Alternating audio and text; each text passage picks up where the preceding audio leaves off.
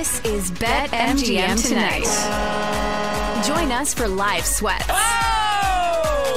Yes. Let's go, Kansas State. That was a big balls three. 3 minutes ago. Put this on thing up now. Instant reaction. This is an unbelievable thing for me to see. My favorite team, my true favorite team. Less mistress, more side piece. And maybe a few regrettable decisions. Oh, he's got bust written all over him. Gutekunst sucks. Jordan Addison ran a 5.3 40, and he's Trista's height. I'd take him. You know what you shouldn't have done? Bet on the Wizards. Yep.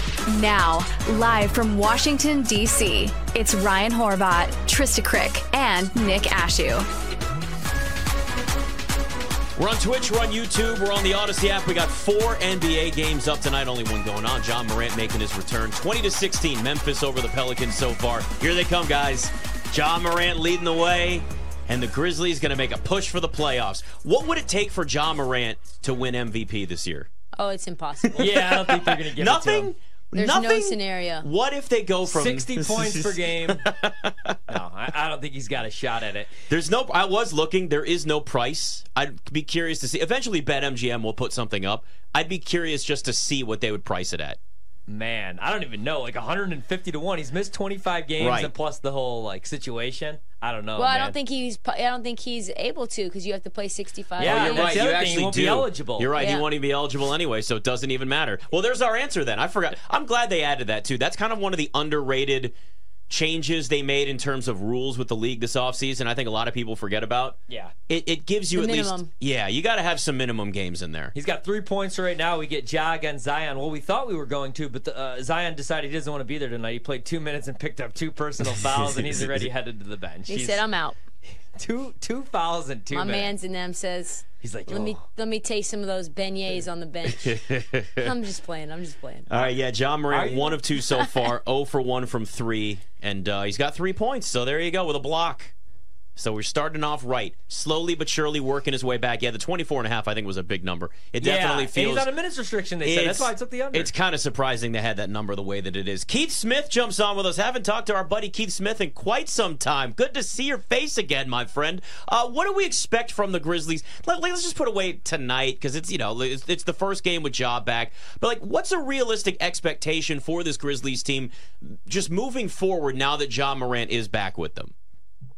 I think just to be competitive the rest of the way, really just make these games solid, try to get a sense of what does this team look like with Ja Morant and Marcus Smart, because he's also going to be back at the end of the week, and get a real sense of where do we want to go from here. For them just to get to 500, they'll need to go 35-22, and that's like a winning percentage that would be mirrored that of the top 6 teams right now. And that's just to get to 500, and that's even be knocking on the door of the play-in tournament. So I'm just not sure that's where we're headed this year for this team. They're 7.5 out of the last play-in spot in the West right now, but you can't make that all up in a week. So if I was Taylor Jenkins, I'd be saying, hey, let's try to make up a game a week. That is really difficult, but let's try it and see where we landed when all is said and done. Yeah, going to be interesting to watch that progress, especially since they have, really no centers there. I'm curious to get your thoughts on this Donovan Mitchell situation. Obviously, he's mum.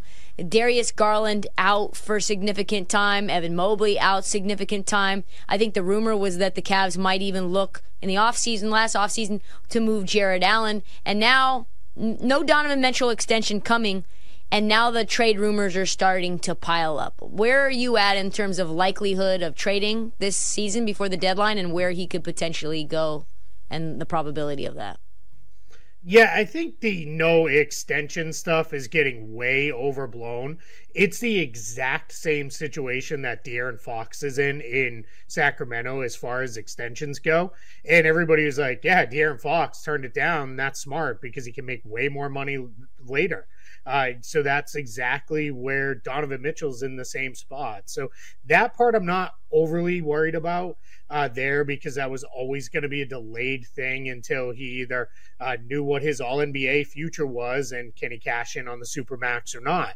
as far as trades go, I think the Cavs, they've won a couple in a row without those two guys, but they're probably going to be a team that's going to be hovering right around that 6-7 line and the assured playoff spot or the play-in tournament. And then that's a major step back from where they were a year ago. But I just can't see them trading Donovan Mitchell roughly a year and a half into this experiment. I think that's something that drags into the summertime. And in the summer, if it's starting to look like he's not staying here no matter what happens, that's when you have those conversations.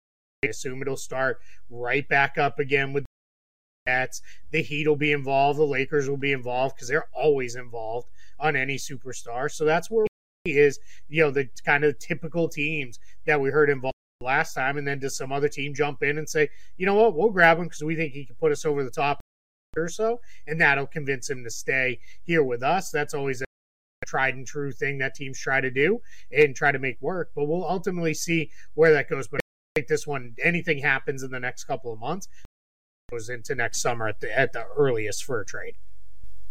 All right, Keith, I'm sorry to have you on because I haven't talked with you in a while here, and I'm looking at Boston plus 375, and you're just the man to talk it 2 years in a row. They're going to make fun of me, and I'm thinking about doing it again. They're 8-2 in their last 10, 20-5 this season. I love this team. Man, I like the KP move more than I thought. Early thoughts on the Celtics right now, the way that they're concerns that you have moving forward in the East? Yeah, when they have their top guys together, they're great. Any combination of their top six, when they're all in there, is really good. It almost doesn't matter which the six are on the floor. When they're missing one or two of them, it starts to get a little less great. A good team, but they're not that great. They're really dominant at home. They're, I believe, now 14-0. Have been absolutely just hammering teams in this year, and they've been kind of just okay on the road so far. They're about to start tonight in Golden State, a long 4-game road trip, kind of key road trip. The Warriors and the Kings back to back. Then they've got a couple days off. They play an afternoon game in Los Angeles, and that always goes really well for the visiting. There, they get a little bit of that LA flu going on, and then they've got on Christmas. So this is going to be a stretch where we're going to find out a lot about this team and how they look. Perhaps Porzingis isn't going to play tonight. It looks like they're kind of going to manage the back-to-backs. They already do that with Al Horford. So we'll see what that looks like. But when they've got guys, they're really good. They're kind of thing that still is what happens if a couple of those guys go down.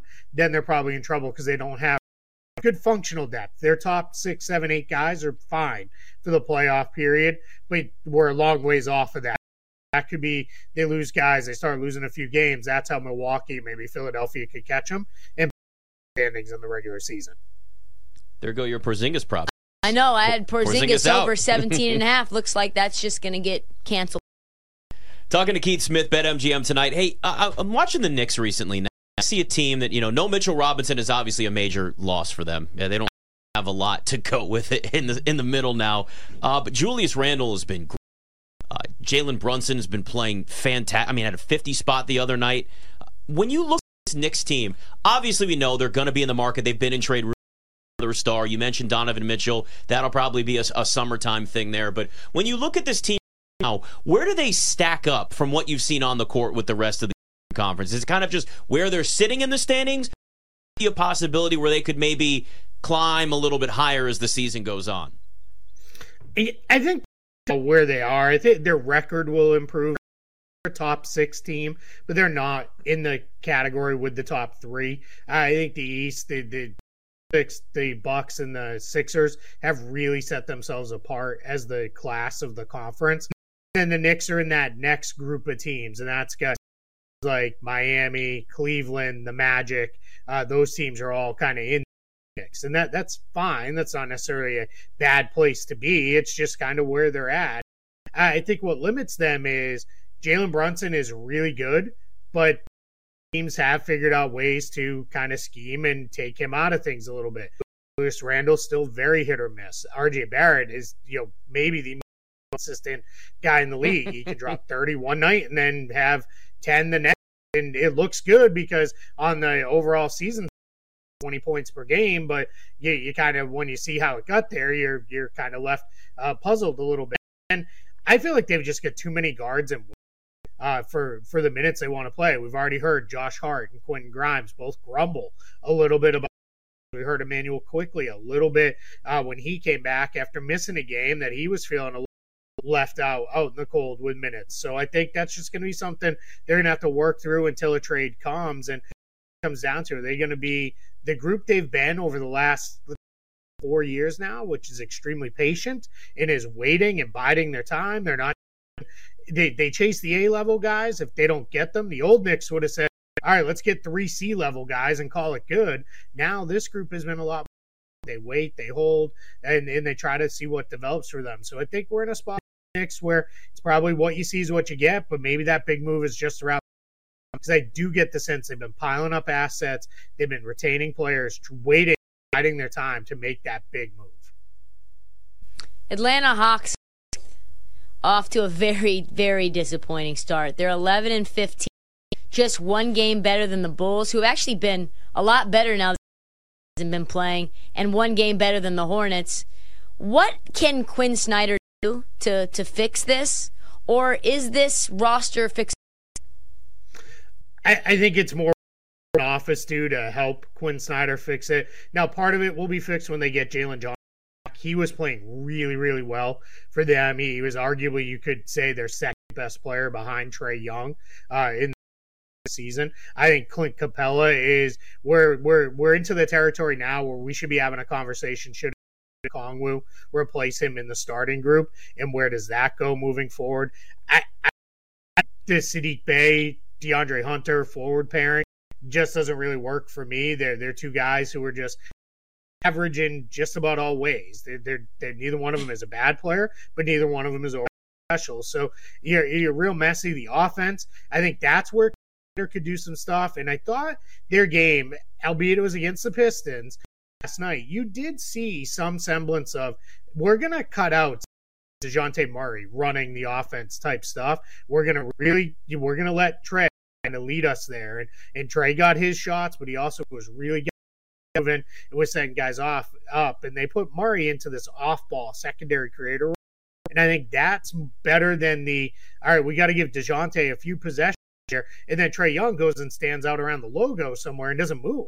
In multiple clips, you can see he just doesn't move. And then the big defense stinks, and it's just not going to get any better with the personnel they have. So it's probably where Quinn Snyder can only do so much, and maybe they make a trade and do something to balance the roster a little bit better for him. Luka actually has the second best MVP odds. They've been playing decent. They're 6-4 in their last 10. They're 6 games above 500 this season, and Kyrie's missed a bunch. Has just been really good. What do you think their ceiling is this season? And do you think if they're like a 5-4 seed, that's good enough for Luka to win an MVP? He needs to do what he's doing? Yeah, to the second part of your question, that's probably going to be a little bit tough because I imagine I think Joel Embiid will be there when all is said and done. Probably Giannis will be in the mix to some extent. I think SGA may have some say, especially if they keep really well. And someone is going to get some love on the Wolves for some. They continue to play as good as they are, and then watch out for the Clippers. They're all of a sudden here we are again, and I'm like, man, I'm bought in. Shouldn't be. I should know better by now. That's that's on me if this goes sideways again. As far as Luka and the Mavs ceiling goes, they could win the West. I'm not them to win the West right now in the end of December. But they could. It's very possible because they're gonna. Playoff series and probably we have 2 of the best 5-6 guys in just about any series they play, and those 2 guys defense, and a lot of times that's what it comes down to in the playoffs. They play enough defense with their guys. It feels like they maybe have one more move in them if they really want to make it, kind of get something, maybe another wing shooter, another 3-and-D guy if they need that's somewhere they go. So I think there's a real chance for the Mavs to make some noise. Like I said, I wouldn't necessarily pick it, but it wouldn't surprise me either if that's the way it goes down. Got about a minute here or so. You mentioned the Clippers and Kawhi playing every single game so far this year. How much of that is a factor of just the new rules, the NBA, or is it he's really truly fully healthy now after all of those injuries? I think there's a sense with the Clippers, and I think it's driven a little bit by Ty Lue in the front office of it's do or die time here. Either this is going to work, not, and we need to figure this out. And I think Ty Lue is, especially James Harden trade has had this way he's coached where it is, I don't care hurting feelings. If you're not going to contribute, you're going to the bench. It doesn't matter. We saw PG, a veteran guy. Feels like over the last couple of years, he would have been out there getting minutes just because of who he is and his stature. And I think Ty Lewis said, go to the bench. You're not going to help us. We're only going to play the guys who can help us win. And in Kawhi, maybe he's finally figured out this is the way I got to play through this. Can have, and this is what's going on. And they're really playing well. I mean, it seems we're finally where we thought we would be with this team. But again, it's the end of December. Let's have a conversation towards the end of March and April before we get there. Yeah, I don't think there's any NBA fan, unless maybe you're a Lakers fan, that doesn't want to see what this Clippers team can really do when they're fully healthy. Exactly. I want to see it. Keith, great to talk to you again, man. Thanks. Appreciate you coming Keith. on. I appreciate it. Happy holidays to you and yours. And you as well. There he goes. Yeah, the Clippers, man. You don't want to buy in, you're scared, but you watch them. They've won 8 games now, and it's starting to click a little bit. Right, Ryan? I heard about Right, Ryan? Kawhi holding the It's on the left cheek, right? holding the Larry O'Brien. Yeah. No, it's not my bad. It's time for a short commercial break. Don't go anywhere because we'll be right back with even more BetMGM Tonight. Present MGM live from BetQL. Getting to the point of the season where you don't have a whole lot of time to sort of fix these glaring errors and become so much better. You can, but you got to do it. You don't want to go into the postseason limping. No, of course not. I'm looking at their schedule and I'm trying to justify this statement. I'm not sure if the Jags can compete with the cream of the crop. Game, this was back in September, maybe not a good example. Chiefs beat them 17-9. They got absolutely smoked by the 49ers, which most teams do. But I think their only really solid win this year, and all wins are solid. I should quantify my statement there. But looking at that game in which the Texans actually had C.J. Stroud, because that's the other thing about the AFC South. Now it look like they have a clean pathway because the Texans don't have C.J. Although the Texans did win over the weekend against my. So I'm not sure. I always want to believe in the Jags because there's been years past where they have played Chiefs closely, and sometimes their defense over a decade has really got them into some big games, notably years that they had Blake Bortles at the helm. But still, I don't know. I feel like the teams that I don't know, they're just meh. If he's a game manager, what is Russell Wilson? Oh, he's a game destroyer. Game destroyer. He's a game destroyer. Just ask Sean Payton. I mean, what Sean felt about Russell after that offside play there late in the game. Oh yeah. Oh no, Russell Wilson is a game destroyer, and Zach Wilson takes the game out of the. Remember, kids, there was a time you had to put the game into the machine, into your PlayStation or Nintendo. You had to put it in. He takes it out, smashes it a few times, and then just looks at you like, what are you going to do about it? Yeah. Because that's what happened with the New York Jets today. I don't know what you get for Justin Fields. It's whatever a team is willing to pay. I mean, the Fields you get Bears. A second-round pick? I can't get you get a first-round pick for Justin Fields? I don't think so. No, second, I would think. Second, third. Big unknown. Chicago they control so much because they're going to have the number 1 pick and what they decide to do. I just cannot see them 2 straight years sticking with Justin Fields instead of trying to get their quarterback. We both agree we think Fields could turn out to be a really good player, but I don't know, JP. I mean, if Drake May or Caleb Williams turns out to be an absolute monster like most think he will, I mean, they're gonna regret that forever. So even if the thing about it is, the whole bird in hand thing, right? Is that you kind of know what you have with certain guys like Justin Fields, Sam Howell, and it's percent at best for even the top picks. So we kind of know going in, Drake May, Caleb Williams, one of those guys is probably going to bust. Right. That's what we're seeing right now with C.J. Stroud and Bryce Young, and it's just the history of it. You can go through the draft. One of 2 is probably holding a Bengals -3 ticket holder, and I was live on air, and swings that you see as a sports bettor. Yeah. I was like, oh, and this is over. I was like, oh, wait, life. Oh, wait, this is interesting. Oh, let's go. And I was so happy. to have pushed. I've never been more excited to no money before. Yeah, It was an emotional roller coaster, but it was so fun. It was a perfect game you of two things. One, why you're a fan of football, and two, why you're a fan of sports betting.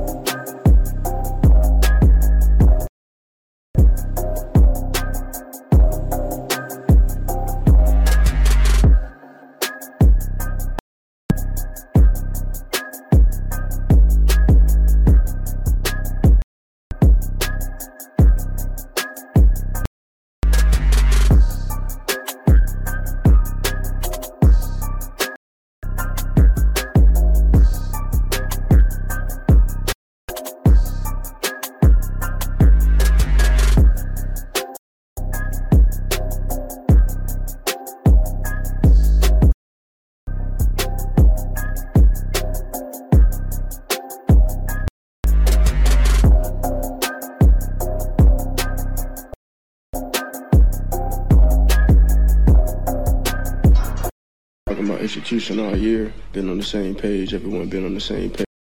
We didn't execute. I don't think we're committed enough. Just got to turn it around. Challenge that we have to embrace. Just continue to see it through. Now, back to BetMGM tonight on the BetQL Network, presented by BetMGM. And Jalen Hurts after the game sounded like they just lost and also was sick. Yeah, Not a good combination at all. No. Not at all. It is just watching this team from the start of the season now. I mean, I know I said it before, but I'll say it again as we get ready to bring on Bob Wankel here. I just see a team trending in the wrong direction at the worst possible time. They're lucky to have that schedule they have, but I mean, division games, you got the Giants, who knows, man.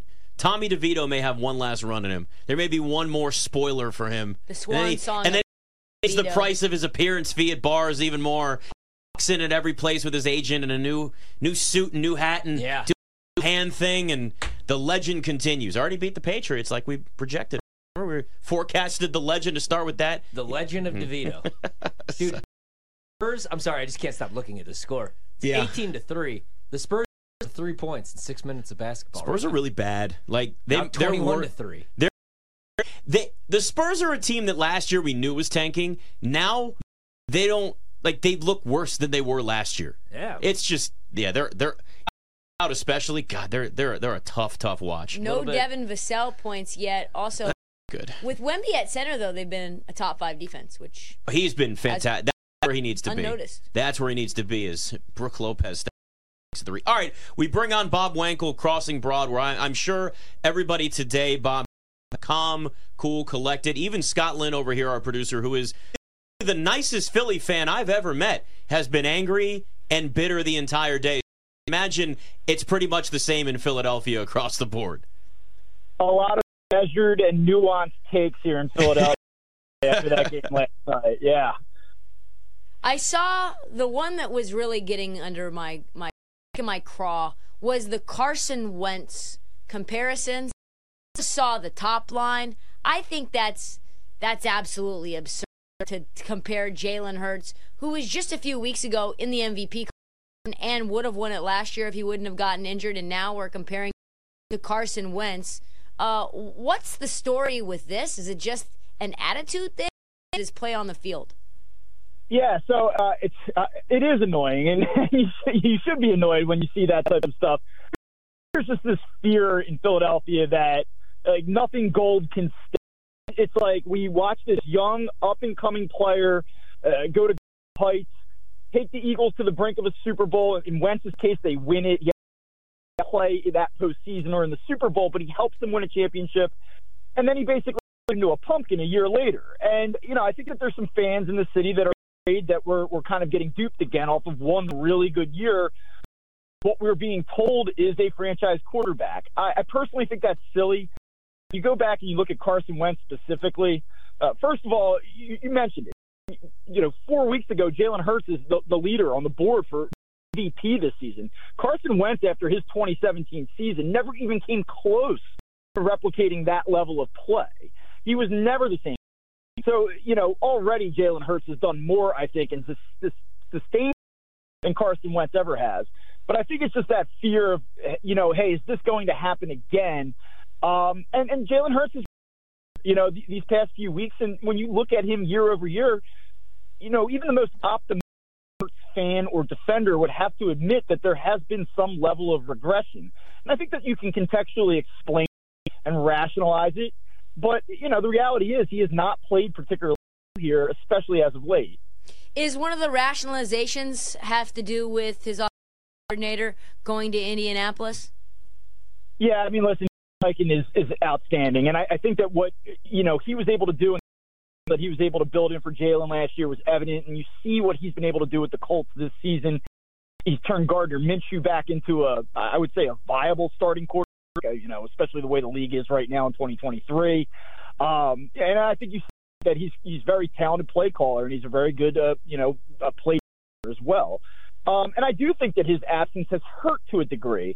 I think it's unfair to pin this all on Eagles offensive coordinator Brian Johnson, but certainly I think that you're seeing a lot of analysts locally and nationally kind of question some of the schemes that he's implementing. I think that the Eagles' offense has really, truly evolved year over year. I think that some have sort of, caught on to a degree to some elementary concepts that the Eagles run. Eagles like to say, hey, we have this talent on the perimeter. We have a great offensive line. We're just going to skill you. And that worked last year, and it just isn't quite working the same. The big plays are not there for this offense, and I think that the big play not there, Jalen Hurts is starting to try to force the big play. And I think it's exactly what we saw happen last night. Yeah, the ball. You talked about Shane Steichen, Jonathan Gannon also gone, and the linebacker position's been a little bit of a mess.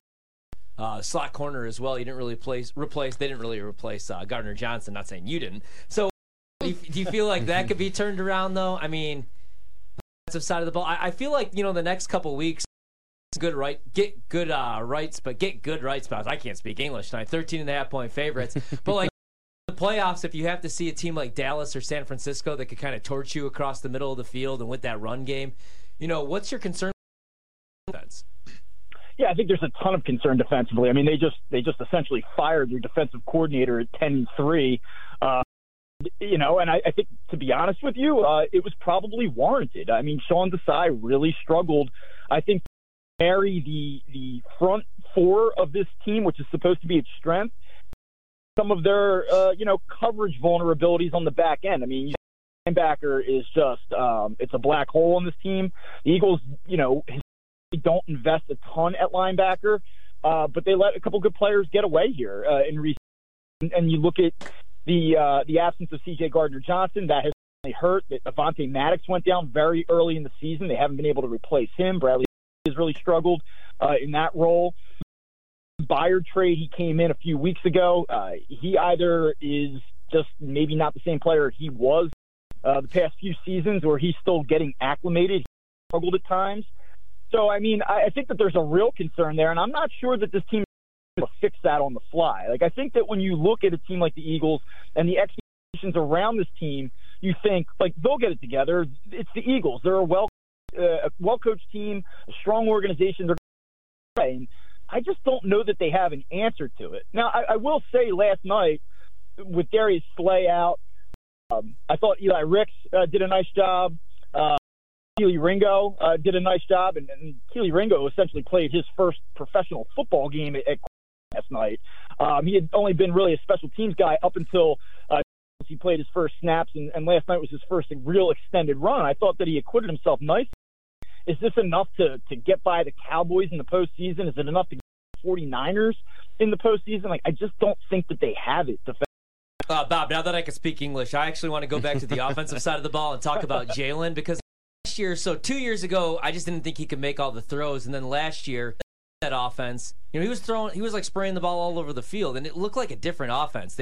They were top 10 in pace. Everything was real quick, and this year, everything's slow. He hasn't looked as explosive, but I mean, we know he can make the throws. So is it this year? You know what I mean? Like last night, the 2 interceptions, that's whatever it was. I don't know. This year, I just feel like he's missing more throws, and he's kind of like abandoned what he was doing last year. Are you seeing the same stuff?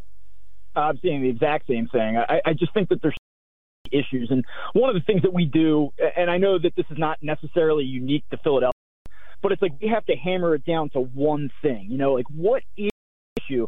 And I just think it's a multitude of issues right now. And so I'll actually kind of go away. Like, the Eagles cannot run the ball as effectively as they did a year ago. And so you're seeing different looks. You know, you're getting a lot of too high safety. You're not bringing that extra safety down in the box. It's harder to throw the football. So I think of it, teams are saying, like, we are not going to get beat over the top by these guys. We are not going to play. So everything that the Eagles do is hard. You know, watch the Eagles play week in, week out. It's not that they can't move the football. You don't see a lot of 3 and outs and right off the field, but you saw it last night. Like, it takes 12, 13, 14, 15 play drives for them to score. And, you know, I think that that's really been a big part of this. You know, you talk about his ability to make the throws and why hasn't he been able to do so consistently. I think it's kind of come and gone. I think it's really been an inability to finish drives. The offense was horrible at the start of the year. They kind of pieced it together and got hot for a while in the middle there. And then problems have sort of reappeared in recent weeks. I don't think it's necessarily as it seems right now, but there are concerns here. And I do think he's forced a little bit.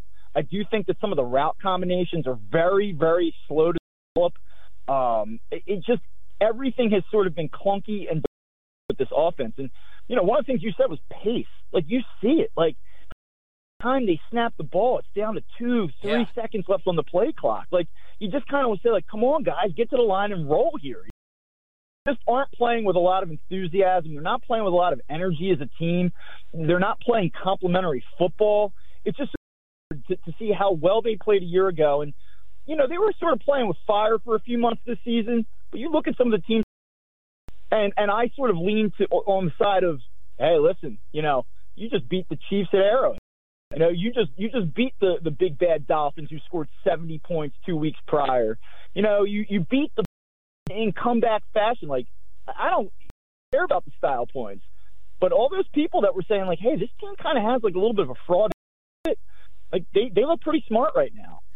Talking about BetMGM tonight. All right, so when we look at where they are right now, we do feel like they're a prisoner of the moment feeling too, right? Where you look at the way they played and go, oh my God, the sky's falling.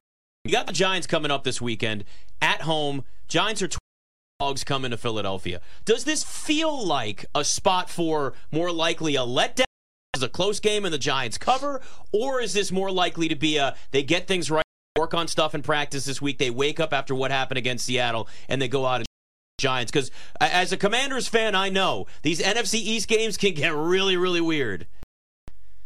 Yeah, they can, and I think right now the Eagles can't take anybody for granted. But I kind of think the Giants showing in New Orleans last week was sort of the end of the Tommy DeVito hype train. I think that their season's effectively over. I just think that given what the Eagles have gone through, leadership on this team, you talk about the Brandon Grahams and Fletcher Coxes and Jason Kelce's, and I still think Hurts is. Like, I still think that Hurts commands the locker room. There's a lot of talk about this stuff all of a sudden. Like, what is he really on the same page as AJ? I think a lot of that's nonsense. I would expect them to at home on Christmas. A lot of people there that are kind of making the joke, like, oh great, here come the Eagles to ruin my Christmas. Awesome. But I really think that they will respond, and that's not really, I think, through a homer. I just think if this team really has anything left, they will show up on Monday. I don't know that they cover the spread. Like, who are the Eagles to beat anybody, or to lay? I don't know what or is right now. I think I saw 10.5 earlier. Who are the Eagles to double-digit points to anyone right now? But do they win the game? I would be stunned if they didn't find a way after everything that's gone on here the last few weeks. Yeah, and Jalen Hurts was talking about lack of commitment, which was sort of shocking. I want to talk about a team that's in a little bit of a spot. It's still early. Is Joel Embiid better this year than last year in the MVP? Yeah, it's interesting. If you look at the counting stats, points per game's up, assists are up, rebounds are up. Like, I mean, it looks great. Is he better? Like, I don't know, but I think that the vibe around the team is so much better that he seems to kind of like, and I know this is going to sound like kind of corny, I guess, but like, he's playing with like more joy. He's playing with more energy. It's just a totally different feel. The Sixers for the last handful of years, it's always just kind of felt like a slog, you know, like the whole thing. And right, this team really gets along. They like each other, play with a lot of energy. I know they had a letdown against Chicago last night, but they've really kind of, in the past, when they play inferior opponents, they struggle with them. They lose a lot of these games. And I mean, they've been blowing teams out of the water for the last month now. It really does feel different. And yeah, I think in a lot of ways, it's fun to watch him this year, if that makes sense. Got about a minute left or so here. How much do you think they stack up against the Celtics? You know, a notch below, a couple notches below right now if you're looking at the Sixers? Yeah, I mean, I think that there's 3 teams to beat in the East, but I think the Sixers are the clear, you know, between Boston and Milwaukee.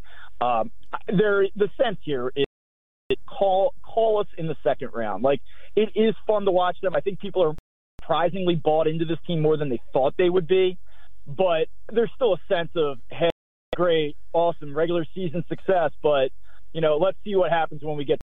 The team has not been able to climb that hill to date, and it still seems like they won't. You know, maybe they make an addition. I know they're going to have an opportunity to, but yeah, I think there's criticism about what this team could be in terms of competing for a championship. He's Bob Wankel, Broad. Appreciate the time. Thanks for coming on with us, man. Thanks, man. Thanks for having me. I appreciate it. Speaking of those, it's 44-26 after 1 over San Antonio right now. So I couldn't speak English here, and I was like, hey, let's check my props, and I was like, you know, when you talk like this for 20 hours a week, we're going to stumble on occasion. I do that at home now, too, though, sometimes. We've all stumbled on our words quite a bit. Like, it's not a good Sorry, speaking Coach. day. More of enough this week. You know what? I feel the same damn way, damn it. My words aren't speaking correctly anymore. It's BetMGM tonight. My words are not wording. Trifecta is Ryan Horvat, Trista Crick, and Nick Ashew. All 3 will be right back on BetMGM, presented by BetMGM, live from BetQL.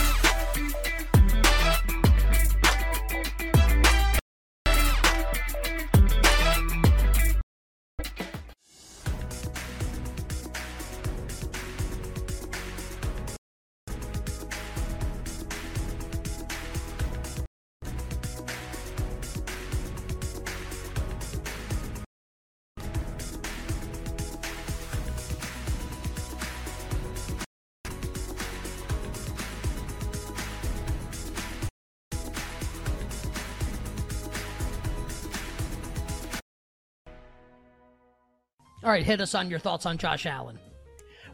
Not going to do like the full MVP stuff today, probably, but we should talk about it a little bit when we do San Francisco and Baltimore. We'll obviously talk about it a bunch, probably, but just you know, like this time of year, all I'm doing is just listening. Like the time for thinking is kind of past, and it's just like, all right, like the tests are due. Like, what's everybody's answer, and like, what are they saying? And whether you this answer or not, and you're listening, I kind of think this is where we're at. A lot of people, and I think that trickles down to people who vote, think that if Josh Allen wins 3 games, he's going to win Most Valuable Player. And that this is the first game. So again, Brock Purdy's price was told you 3 weeks ago, he's the price most likely to drop. Schedule, he's the safest case to make. And huge win Seattle, win Arizona, those were expected by the market. Now what's expected by the market? Are there any like auto wins coming up for any of the candidates?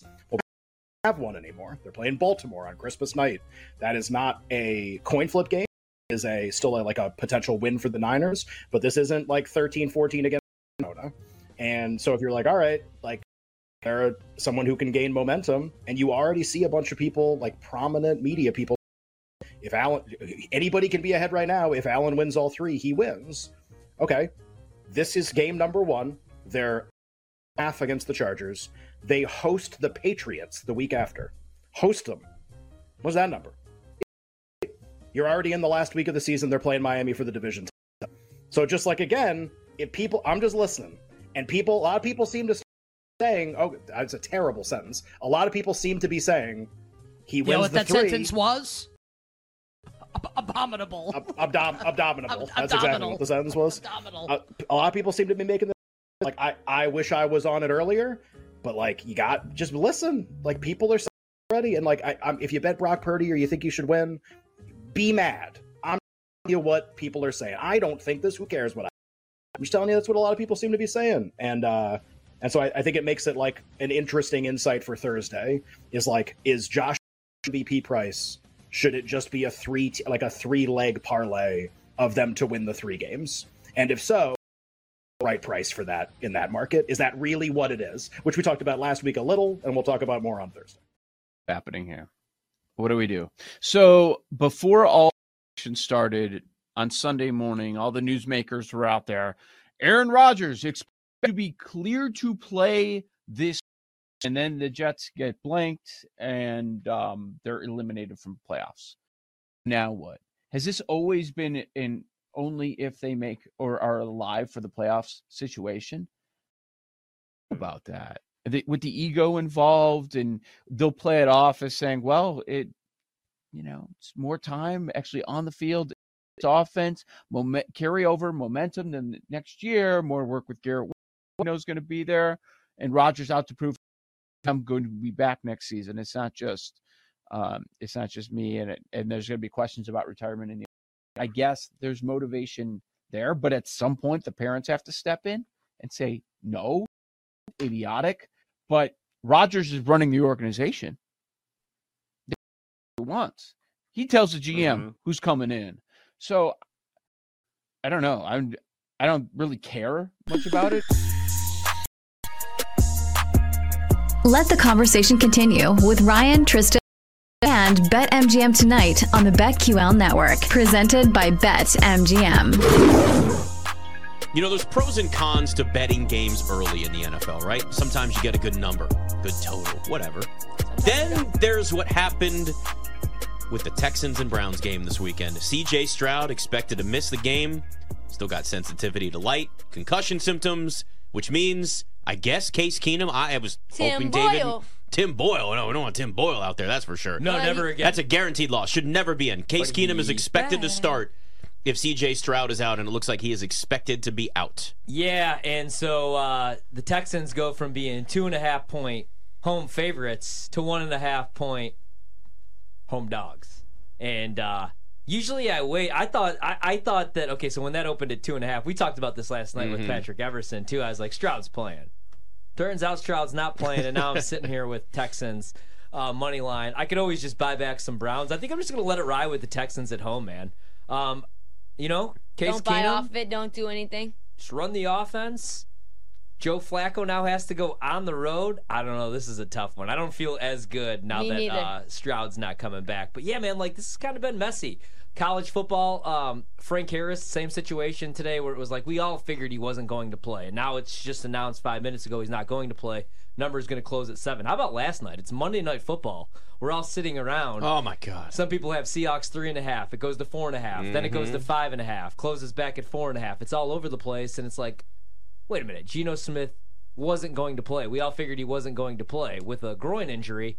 Then all of a sudden, he's made these crazy strides. He's on the field. He's warming up. Oh, wait a minute. Half hour before kickoff, he's nowhere to be found. Drew Lock once again warming up, and it didn't matter. No matter what number you got with Seattle, they won the game outright. But yeah, it's been messy a little bit this year. So at least we have the clarification, the information here on Tuesday to try to figure out what to do. And maybe that's why I should have waited. You don't mess with concussions. No. And that's the one thing you always have to be careful of. When a guy's in concussion protocol, it's very rare that you see somebody the same week that they go in concussion protocol actually go and play in that game the following weekend. They're very cautious, and rightfully so, but it just really makes it become a wait-and-see situation, and that's kind of what we're getting here now, where it sucks. I know you guys bet them early, but, this is sometimes the negative. There's pros and cons to betting games early in the week. Also, I'm just a little worried, A little closing line value. Yeah, I'm just a little worried. I mean, I am the vice president of the Stroud Boys. Why are you just the vice president, though? Well, I'm sure there's probably somebody that likes CJ just like a little bit more, like an Ohio State fan. Houston. Maybe his buddy from high school or something, but not many people like CJ Stroud the way I like CJ Stroud. I love CJ Stroud. Everybody was overreacting to some tests, and I tried to tell everybody, hey, man, I've seen this guy make every single throw. I saw him. He should have beat Georgia last year. Idiot makes the field goal. He does beat Georgia. Shouldn't call that kid an It's idiot, tough to to see some money, so I'm not over it yet. It's tough to see. I really wanted to see what this Texans team would look like. And nobody's full strength at the end of the year in the NFL. But Tank Dell goes down, and now C.J. Stroud's missing time. And it's a team that's probably going to end up missing the playoffs. Still a great season. Still a huge jump from where they were last year. D'Amico Ryans, to me, coach of the year, no matter what happens down the stretch for them, given where they already are. But we're not going to get to really see what this Texans team could have been in the first year with C.J. Stroud. Even if he comes back next week, you've still missed 2 games, and they're really important games. Yeah. What do you guys think just about the AFC South now? Because, so with this news and them becoming dogs, they just go down to 3-1. So plus 300 the Texans are. The Colts plus 275. Like you said with D'Amico, man, he's coach of the year for me, too. I mean, Dan Campbell probably wins it because it's the Lions, haven't won the division since 92. Everybody loves them. But, man, if the Colts win the South, I'd like to see Steichen win it, to be honest with you. And they're plus 275. Then you have the Jags, still chalky, but you're getting a better price than you did before the season, minus 135. If you had to make a bet today to win the South, what would you do? I like the number even better for Texans, though. I think they can still win that game outright. Because that's what it comes down to, you think, Colts, Texans? Mm-hmm. Yeah, I mean, I don't know, man. I would love to make the case for the Jags, but, Trevor Lawrence hasn't really looked great this season compared to what he was last year. He's dealing with an injury right now.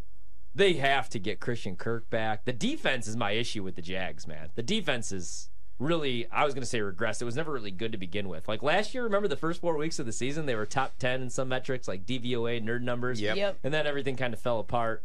I don't know. I think the Colts might end up doing it. And I feel like nobody wants them in. No. Nobody wants to see Gardner Minshew in the playoffs. Do you think that means they'll be in? Well, no. I just think that they're really... They're a team that's trending up. Is really damn good. And right now, I would have probably went with the Texans, but now C.J. Stroud's out once again. And the way that the Colts are trending, they don't have a very good secondary, and yet it doesn't matter. Offensively with Gardner Minshew, they just keep finding ways to win games. And, yeah, it won't shock me if they end up being the team that does it. Colts 22nd in strength of schedule right now, but here's the only thing with those last 3 games they have. We've obviously got the Texans we talk about. Maybe that determines the division. You got the Falcons, who are frustrating as hell, but at any point could win that game. I can't wait to never see the 2023 Atlanta Falcons ever if again. Arthur Smith decides to actually run the football. Them, of course, the Chargers, and the Jets, put them all on a rocket ship and blow them to the moon. But think about this, too. The Colts also have the Raiders. Now, I don't think the Raiders are a great team, and I'm putting aside what happened on Thursday Night Football, but I am thinking you got a team that's playing hard for Antonio Pierce. Yeah. And that could be a spoiler game right there for Indianapolis. I actually lean Jacksonville, but I think it's because I still have that undenying love for Trevor Lawrence. He's been playing hurt. I see a lot of upside with that team. I liked him to win the division before the season started. I mean, a lot of people did. It's not like I was going out on a limb here. I just think if they got to get just some sort of a rhythm with a couple of their receivers, man. Calvin Ridley, if he could just get some targets, catch the ball. That can change so much. Travis Etienne being more consistent. They have the talent there. It's just getting it to do what you're supposed to do consistently. I put it this way. If you're looking at that division at the end of the year, I understand C.J. Stroud could come back next week, and they're still certainly have a chance. But let's take Houston out of it because we don't know C.J. Stroud's situation with the concussion right now. I'm going to take Trevor Lawrence over Gardner Minshew 10 times out of 10. I know Gardner Minshew's been fun. I understand that offense is still kind of humming along with him, but I still am going to take Trevor Lawrence over Gardner Minshew in this situation down the stretch. Now, I'm not as confident in Trevor Lawrence this year as it was last year when he really started to pick things up, but I lean Jacksonville here if you're taking Houston out of the equation right now, not knowing what C.J. Stroud's status is. You want a hot take? Yes. I'm not talking ceiling or future because it's Trevor Lawrence. Trevor Lawrence was the most hyped quarterback since Andrew Luck, right? And I'm not like writing off Trevor Lawrence. I just really wanted him to take that next leap this season and play like an MVP. And again, he's had a high ankle sprain. Also, like Cam Robinson missed time. He was playing with his third string left tackle. So it's hard to put up great numbers like that, I get. But they've just been a major disappointment for me in a division that I thought, man, they could have 12, 13 wins, maybe get the 1 seed in the AFC by default just because of strength of schedule, like you said. I might take Gardner Minshew right now this season in that matchup, the way that he's trending and the confidence that he's playing with. Oh, the interceptions, though, man. Like, no, I know. Like, and he's always going to be like a classic gunslinger out there right now. But Trevor Lawrence, the interceptions, he kind of is too, at times. You know what I mean? And I don't know. I feel like he just has all these brain farts. End of the first half.